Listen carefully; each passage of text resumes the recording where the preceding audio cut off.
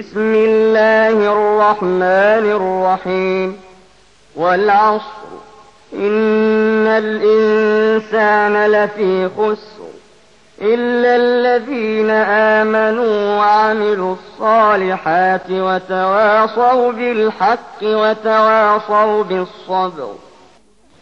అనంత కరుణామయుడు అపార కృపాశీలుడు అయిన అల్లాహ్ పేరుతో ప్రారంభిస్తున్నాను. కాలం సాక్షిగా నిస్సందేహంగా మానవుడు పెద్ద నష్టానికి గురి అయి ఉన్నాడు. విశ్వసించి సత్కార్యాలు చేస్తూ ఉండేవారు, ఒకరికొకరు సత్యోపదేశాన్ని సహనబోధను చేసుకునేవారు తప్ప